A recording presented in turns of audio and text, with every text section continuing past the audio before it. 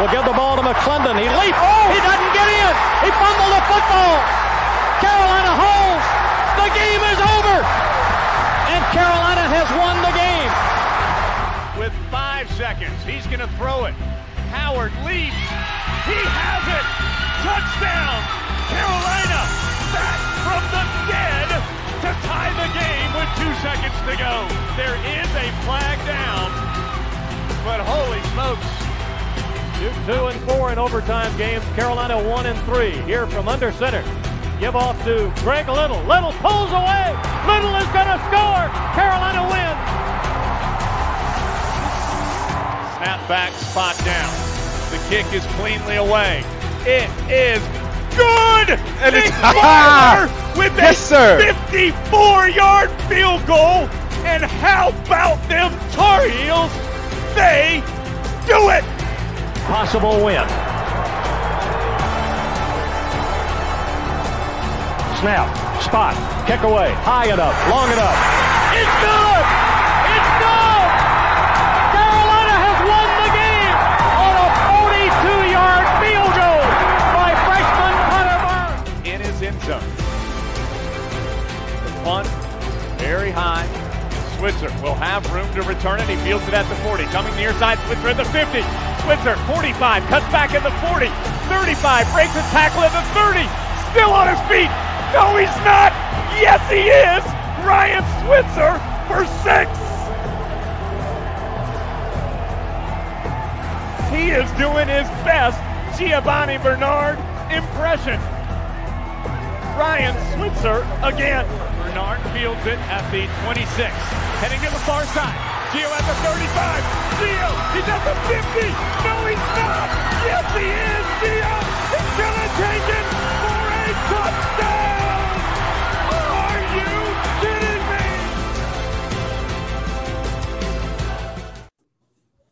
Hey guys, and welcome into another edition of the Heel Tough Blog Podcast. It's your host, Anthony Pagnotta, with you, and we are here with another one of the guys that is committed in the 2021 class. Again, as you guys know, we've been doing the scouting reports this year, a little bit different. Normally, we're on the field with the guys. We'll interview them after the game, but this past Friday, we got to scout our guy, J.J. Jones, one of the top players in the 2021 class for the Tar Heels at wide receiver, one of the Tar Heels' 3 big wide receiver commits, and he looked great against Darlington High School.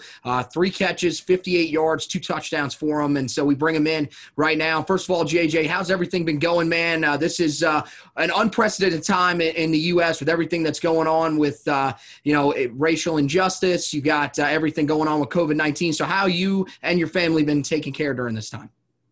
We've been doing good. We pray every day and just living every day, one day at a time.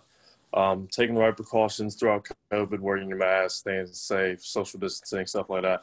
And, I'm just advocating a lot of things for racial injustice around my city, around my town, just trying to, put the word out there that there's definitely some injustice going around the nation. But other than that, I'm just chilling.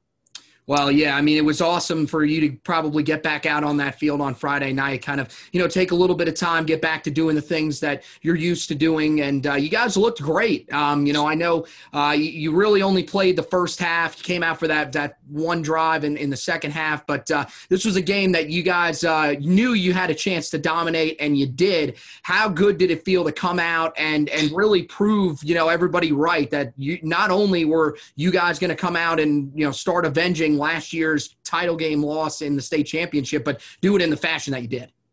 Oh, it felt great because, we like we said before the game, we wanted to go out there and make a statement, show that, this team, we're going to be a good team this year. And we feel like we got the offensive firepower to put up a lot of points on a lot of teams this season. And the defense have played a great game with the shutout. So we just went out there and we played our hearts out. But we just felt great to actually just have a game because throughout COVID, we didn't even know if we were going to play football this season. So just being able to be out there was one of the biggest blessings of the whole game. Yeah, a lot of the guys that are currently committed in the Tar Heels class not being able to play, some of them, their high school careers have already come to an end. But, yours didn't. You guys really got things going early on. You had, of course, the long touchdown catch on the second drive of the game. We were trying to figure out, because the TV angle wasn't great, how in the world did you get so open in that end zone, man? this little route I run, it's a little come back and go. Baited the DB on the comeback. He bit on it real hard, and I just took that final step and just took off, and just it was daylight from there. Well, that's awesome, man. That's one of the things I love about your tape so much watching it is your route running ability. You know, look, you're part of a Tar Heel class that has 3 really good wide receivers. And I think, you know, when you look at the group, everybody kind of does their own thing that's going to fit this wide receiving core so well. You know, how tight is that relationship between you guys? And, you know, is it also kind of a competitive thing where, you know, you guys are going to have, you're going to have to battle going into Chapel Hill next year. Is that relationship kind of, you know, like I would say like brothers where you're, you know, really kind to each other, but at the same time, it's like, look, man, I know eventually I may have to beat you out. Yeah, I guess you would call it like that. That's a good analogy. But yeah, me, Gavin, and Cody, we're all real cool with each other. You know, we all respect each other's games, and we know what each player can bring to the table. So, well, I mean, look, it's not like you don't have the experience of playing with talented wide receivers now. You got a guy in Adam Randall. Man, he had a great game the other night as well. He can really fly, man. You know, how special is he? And what would that be like if he was to end up at Carolina and you were to be able to continue to play with him after the 2022 cycle? I'll be real special. You know, he's one heck of a player. You know, great speed, great size. But, I mean, his biggest thing is just him being a leader on the field, helping out the teammates and stuff like that.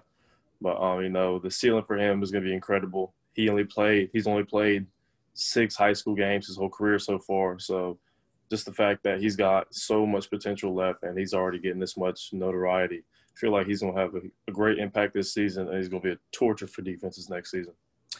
Well, yeah, man, look, in the 4A classification, I saw you guys, I saw some of the other scores around the state, but I think you guys are definitely one of, if not the favorites to take home that state title. You guys also have a really good quarterback in Ryan Berger too. So I think you guys definitely have a really good shot. You know, looking at the 2021 class again, on Friday, right before you guys, of course, took the field, Carolina ends up getting a commitment from Diego Pounds. I know, you guys have really, made it an effort to try to help recruit these guys, not only just put it on the staff, but to go out and make your voices heard with some of these guys as well. What was it like recruiting Diego and going into his commitment? Were you maybe a little more aware of what was going to happen a couple of days before us, the writers and everything like that? Mm-hmm. Yeah, me and Diego, we go way back. We played AAU basketball against each other. We met each other because we had a little altercation on the basketball court, apparently. So it's kind of crazy just, seeing him. I saw him another recruiting visit. We just started talking. He was a great guy, very cool guy. And then he started getting noticed by UNC, and I was just like, hey, man, you need to come over here. And we built more of a relationship just in the recruiting process. Like, we're best friends now. And the fact he always texts me and called me, says, should I come? And me, Keyshawn, Rod, Nash, we just were all on it 24/7. And it was just he told us a few days before that he was finally coming, and it was just a great feeling. Well, that's great to hear, man. That is fantastic. You guys have done a great job. Still some really big guys out there, of course. But, I won't really ask you about any of those guys right now. The last thing that I want to ask you, I ask this to just about every player whenever I talk to them since Mack Brown came back. It just seems that every time that I talk to somebody, they tell me the same thing. It's just different when Mack Brown recruits you as to other coaches. Is that sort of your experience as well? Is it more of a father-son relationship is what I've heard with a lot of people where, you feel like he cares about you not just on the field but off the field as well? Oh, yeah, definitely. I got to give kudos to the whole coaching staff. The whole coaching staff is great. But just with Coach Mack Brown, I truly believe he's one of the greatest college coaches of all time. So the fact that he notices me and wants me to be a part of his team, it's just extremely great. I'm just extremely grateful. And like you said before, he cares about all his players on and off the field, and that's a big thing for me because when I get there, I want to be able to be cared for, and just not just be a football player, but also be able to become a young man. All right. Hey, man. Yeah, Mac has the tools to give that to you guys. So glad you're part of this 2021 class, man. A lot of things ahead of you. I know you got a chance to win a state championship this year. Like I've said, I think you guys have a great opportunity. I'm hoping you guys are going to be able to get that done. I know I will definitely be circling back around to you sometime, probably during the playoffs, see a little more competitive of a game because I think Darlington was a little overmatched. But, hey, man, congratulations. Great win for you guys. Great talking to you. And hopefully we'll be able to talk to you sometime later on this season. All right, man? Yeah, appreciate it. Thank you for having me. All right. So that's it for this edition of the Heel Tough Blog podcast. Want to thank J.J. Jones for stopping by with us. Always great talking to some of our 2021 commits. Again, we are still kind of pushing along here. Next week, we've got two guys that we'll be talking to, potentially, we'll see. Two guys we'll be scouting. One guy for sure that I hope we'll be talking to. We're going to be looking at Kobe Paysauer and Tyrion Ingram Dawkins down at Gaffney High School. They get ready to take on a Dorman team that is one of the best in the state. That is going to be a fantastic matchup. That'll give us a really good look at both of those players. Kobe got off to a great start this past weekend, 7 catches, 113 yards, and a touchdown for Gaffney in their win over Boiling Springs. Tyrion Ingram Dawkins, 4 tackles in the game, 3 tackles for loss and a sack for him. So a lot of things on the horizon for both of those guys. We'll look forward to scouting them next week.